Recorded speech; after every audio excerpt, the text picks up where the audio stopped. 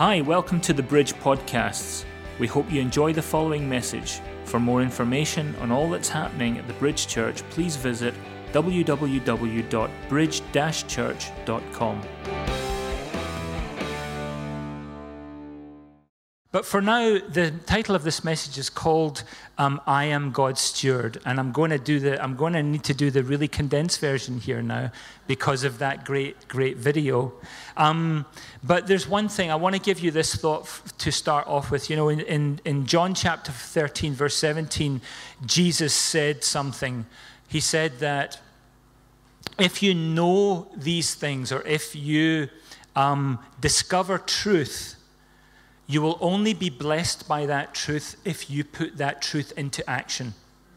So it doesn't matter how much you know, it matters what you do with what you know, and you will be blessed. Jesus said it, not me. If you know these things, blessed are you if you do them.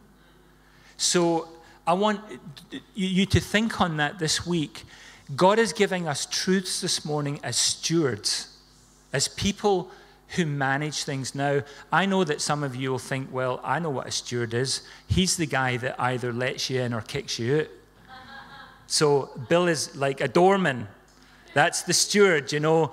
He's the guy that he lets you in, or he huckles you out the building. But there's so much more to stewardship than just that. And I wanted to cover quickly. Last week we talked about different types of ownership: individual ownership, community ownership, and biblical ownership. And we found out that we don't own anything. We might think we do. Communities, you know, they might think they own things, but it's all His. It's all His, especially for the Christian. It's all His. All we are and all we have is His.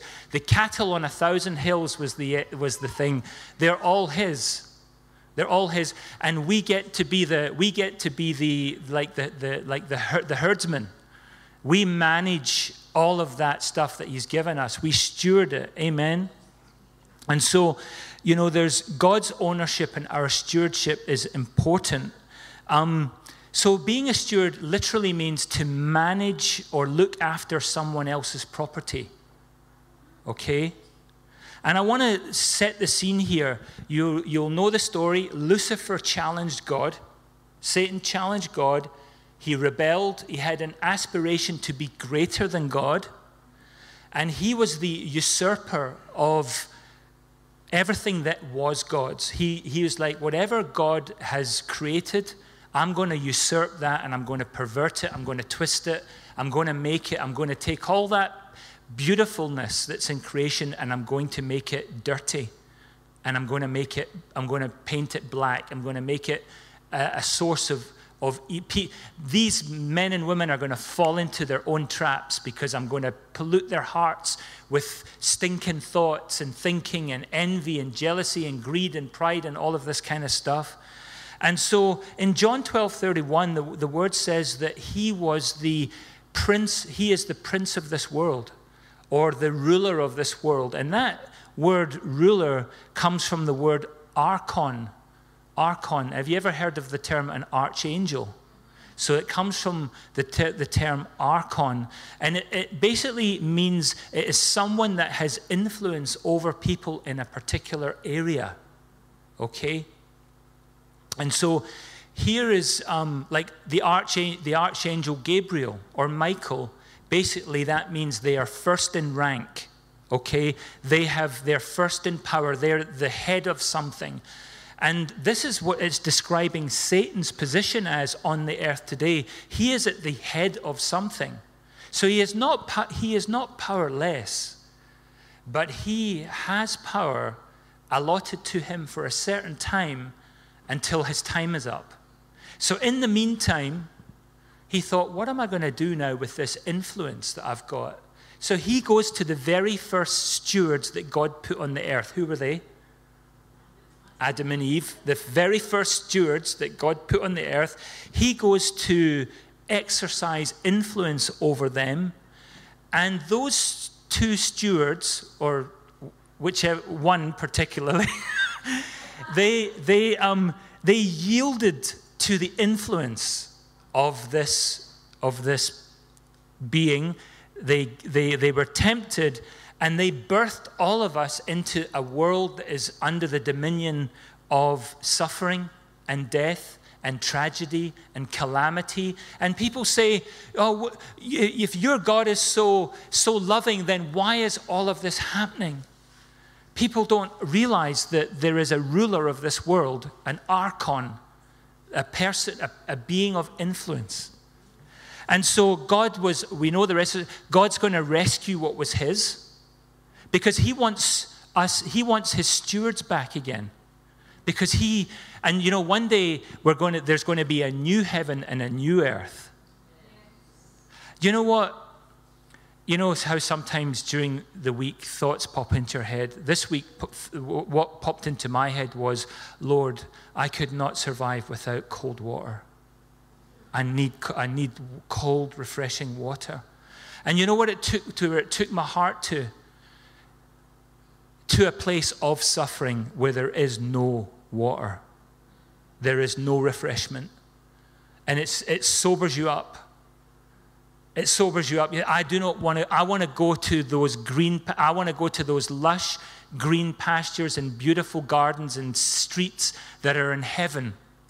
That's where I want to be, where I'll be refreshed by heaven. And we can be refreshed by heaven's rain even now on this earth. I'm going to show you a scripture that actually tells you. So he wants his stewards back. Amen. And so we are not our own. We were in the clutches of the devil, but we have been redeemed.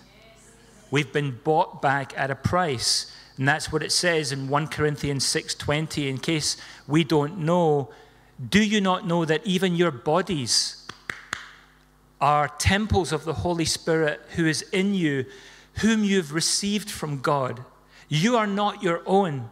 You were bought at a price. Therefore, honor God with your bodies. So even in the physical realm, God created you physically. Your body is not yours to do what you want to do with. Now, I've put a lot of junk through my body. It's dishonoring to God. I'm dishonoring myself too. But this tells us you're not your own. We belong to him. Amen. And as stewards, we have to make that decision that at some time the penny has to drop. God, I recognize that you have rights over my life. You have a right over my life and over all my possessions. It's not my stuff. It's your stuff. And I think, I've got a lovely friend. He stays in West Kilbride. I'm so blessed. I'm a blessed man because I love Harley Davidsons. I've always wanted a Harley Davidson. And about a year ago, he phoned me out of the blue and said, I've just bought a Harley Davidson and I've nowhere to keep it. I said, I've got a lockup. Anyway, long story short, his Harley Davidson lives in my garage, rent-free, lives in my garage, and this man has blessed my life so much, Kevin. And he says, do you know what? Because he had snapped his Achilles tendon, and I helped him get the bike on the road and MOT'd and everything last year. And he says, you know what? I'm going to have to put you on your insurance for that. So it all just came for its next MOT. Kevin sends me a message, and I'm like, you know what? Everything's cool, man. You keep the bike in the garage, and I don't need to. It's your bike. He says, I've permanently insured you to ride my bike. You can ride my bike whenever you like. So it's not mine. It's not my Harley Davidson, but I get the joy of opening that throttle and letting the wind blow through my hair. And it's like, but you know what? See that bike? I treat that bike better than my own. It's in my garage. I put petrol in it. I wash it. I polish it. I keep the battery charged. Whatever it takes. And this is because this has been given into my care. So I'm not just going to go, I'm just going to ride it into the ground. And then there you go, Kevin comes for his bike and it's lying there in the complete ruin. So we have to recognize that God has rights over us and our possessions. It's his stuff. And because it's his, I've got to take care of it. And we've got to dedicate it. It's like on the 4th of September, we're going to have a baby dedication here. And a couple are going to dedicate their baby, just the same way as it has done biblically, just the same way as Jesus was dedicated. They're going to dedicate their child and set him apart for the kingdom. Okay? And that's what we did. That's what we do. Because that child is theirs. They conceived it and they bore it. But it's a soul. And a soul is precious, and every soul belongs to God. Amen. Romans 8:32. What shall we say in response to these things? If God is for us, then who can be against us?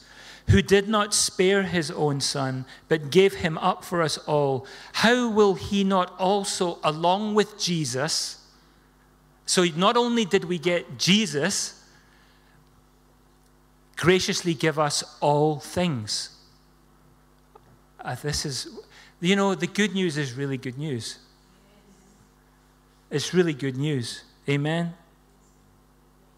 And if God comes to you and says, I need that back, or I need this to move from here to there, he has rights over that. Do you understand? If he says, David, you've had this for too long, now it's time to dispose of it, and I cling on to that thing for months and months, no, don't, please don't, it's like ripping my heart out. I've got to understand that I've got to let him move that thing. I've got to give it up. I've got to give it up. Amen.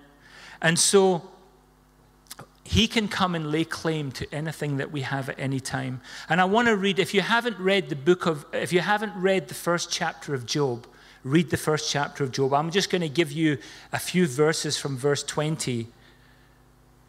You know all the calamity that came upon Job.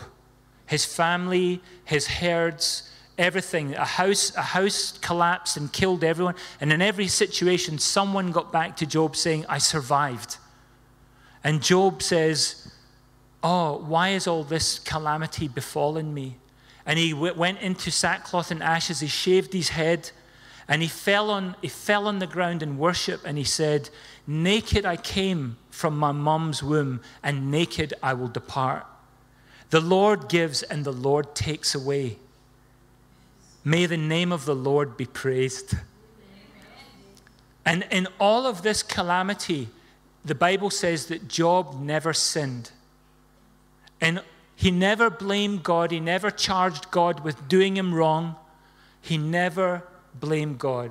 He worshiped God. And remember 2 weeks ago I said, when you're at your most pressed, be most thankful. When you're at your most pressed is the time to be most thankful. Amen. So we also touched a little bit on the biblical meaning of stewardship. A lot of people don't like talking about slavery these days, but slavery still exists. And it is a part of history. And I actually am rereading David Livingstone's book, and he was instrumental in bringing the Portuguese slave trade to an end. So he was. But, your Bible talks about people owning slaves, but you have to know it's in a biblical worldview context. We don't want people to be slaves. Okay, but back then, a slave was someone who managed the owner's property. But very often, these people had the full confidence of their master. And they were given those positions because they were trustworthy people. Amen? They were trustworthy. They were people that managed the property of the king. They were not slaves. They were subordinates in the kingdom. And they were also stewards, not slaves, but they were all there for the same purpose, to steward something that wasn't theirs. Okay? So what is our responsibility as stewards? Number one, we have to use what God has given us according to the way God wants us to use it. So it's according to his wishes and not according to ours. And also, we have to then go back to God and give an account for how we've used it or what we've done. Okay? An owner is different. An owner can do whatever they like with their property, and he doesn't have to be accountable to anybody. So, do you know what? If it's like, your phone, if a child wrecks a phone, and they bought it with their own money, their own hard-earned cash, or a teenager, what can you say except, well, that was a bit dumb, but they own the phone, and they're going to do whatever they want to do with it. They don't have to be accountable to anyone. So that's okay. But a steward must be accountable, all right? And so we need to understand Christian stewardship, get a good grasp of it, because when we don't understand it, our hearts can go to envy and coveting other people's things. And I want more of this, or I want more of that. And when you understand biblical stewardship, it puts all that out the window. You'll never be jealous another day in your life. Can I say that again? You'll never be jealous another day of your life. You will not be envious of anyone else when you recognize that God is the giver of every good and perfect gift. All your talents, all your creative abilities, everything that you've got, down to the last nickel and dime, God has provided for you. Amen? And so we have to manage everything that he's given us. Amen? And every time God gives you something, he expects to be able to trust you with it. Amen? And so what he does is he says, well, let me give Pauline this little thing here. And Pauline does well or poorly with the small thing. But when trust is established and faithfulness is established, Pauline is in line for the next level. And that is how God builds. He says, can I trust you with the small things? And if I can trust you with the small things, then we go to the next level. If we always find, why is my life so small? Why is I'm not getting the big breakthroughs? Maybe we need to go and reflect and say, maybe I wasn't faithful with the little things. So let me go back and be faithful with the little things first, and then we'll go on to the big things. Amen? And you might say, well, I don't like hardly have any possessions or anything, so what am I supposed to manage then? There's an answer. You have a soul. And you might not have much, but you have a soul. And in Matthew chapter 16, verse 26, it says there, what will you benefit if you gain the whole world but lose your own soul? Is anything worth more than your soul?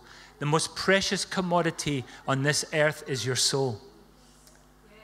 And so even if you don't have much, you have to steward your soul. Amen?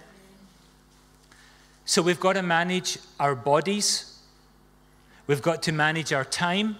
We've got to manage our abilities. We've got to manage the gospel. And the list goes on. We have got to manage and steward over these things. We've got to steward over people that God has given for our life too, or under our care as well. And so we've got to guide, guard, and govern. That's what Adam and Eve were put there for. Garden of Eden, you're going to name all the animals, you're going to do all of this, you're going to guard the place. You're in total control, you're in charge, okay? I've given you all this stuff for you to richly enjoy, I mean, it's just incredible.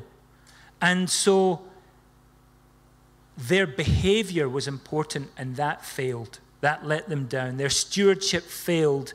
They had to give an account. They tried to hide it. But God knew that something was wrong. And what happened was tragic, because they were asked to leave. I'm putting you out. And then they put a big old angel there. That's it. You're out. And isn't it amazing and I think we can connect with people, because even those old biblical characters had an awareness that you cannot just do whatever you want with your life, okay? You cannot just live your life any way you please. Because even if you go back there, these people came and had to present themselves before the Lord from time to time. And whenever you go into the presence of a king, don't make the mistake of going in empty-handed. When you go into the presence of a king, you go in, you go there to honor the king. And so they knew that they had this sense, even if it was vague, that they had to be accountable, that they had been given all of this. And so you just can't do what you want to do with another life. Cain discovered that when he took his brother's life. You just cannot go and take someone's life. And so everybody, even until 2022, there's a requirement for us to steward what God has given us. And that is the important thing. Now, this message goes over 3 more areas of stewardship. I'm going to hold them back. So this was setting the scene this morning. Let me just finish with this scripture, and next week we're going to look at God's managers, God's workmen, and God's servants. These are 3 very important areas. We're going to look at the greatest example of a steward that ever lived. Who was that? Jesus Christ, the greatest. If we want to know how to steward what God has given us, we just need to read about Jesus' life. Not my will, Lord, not my will, Father, but your will be done. And so, but let me just close the service with Deuteronomy chapter 11 from verse 8. And it says there, therefore, you shall keep every commandment which I command you today, that you may be strong and go in and possess the land which you cross over to possess, and that you may prolong your days in the land which the Lord swore to give your fathers, to them and their descendants. It's a land flowing with milk and honey. For the land which you go to possess is not like the land of Egypt from which you've come. We've all come out of slavery, out of bondage.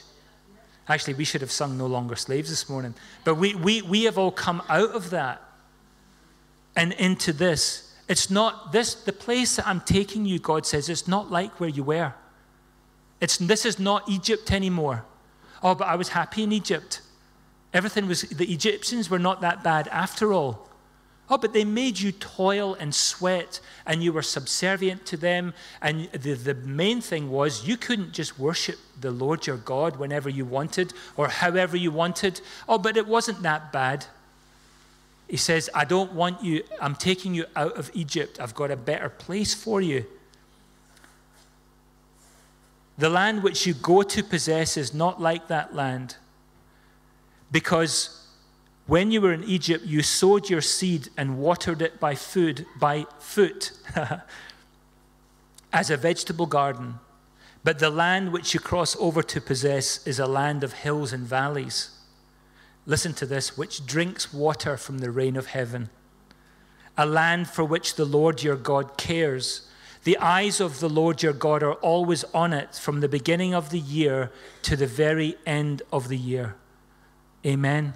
Selah. Selah. Amen. So he's saying that I've taken you into a much better place, and I'm going to sustain it. So when we say, I recognize I'm a steward, Lord, I accept that now. I'm going to begin to let go of all of the white knuckle ride that life has been. Get everything you can and can everything that you get. I'm going to let it go, and I'm going to recognize that I'm a steward. And God all of a sudden says, okay, now rain from heaven. Now rain from heaven's going to come and water that land. And not only that, but my eyes are going to be in the places that you're going to now, and they will never leave you. My eyes are always going to follow you. From the beginning of the year to the end of the year, from the 1st of January to the 31st of December, I'm not going to lift my eyes off of you because you've decided to walk out of Egypt and into the place I have for you. Because you know why? Because you have made a decision that you're going to let go of the stuff in Egypt, even though it might have been nice, and I'm going to walk into Canaan. I'm going to walk to a promised place. And so that makes me happy. That should make us all happy. So praise God. Thanks for listening. Remember to visit our website, www.bridge-church.com, and connect with us via Facebook and Twitter.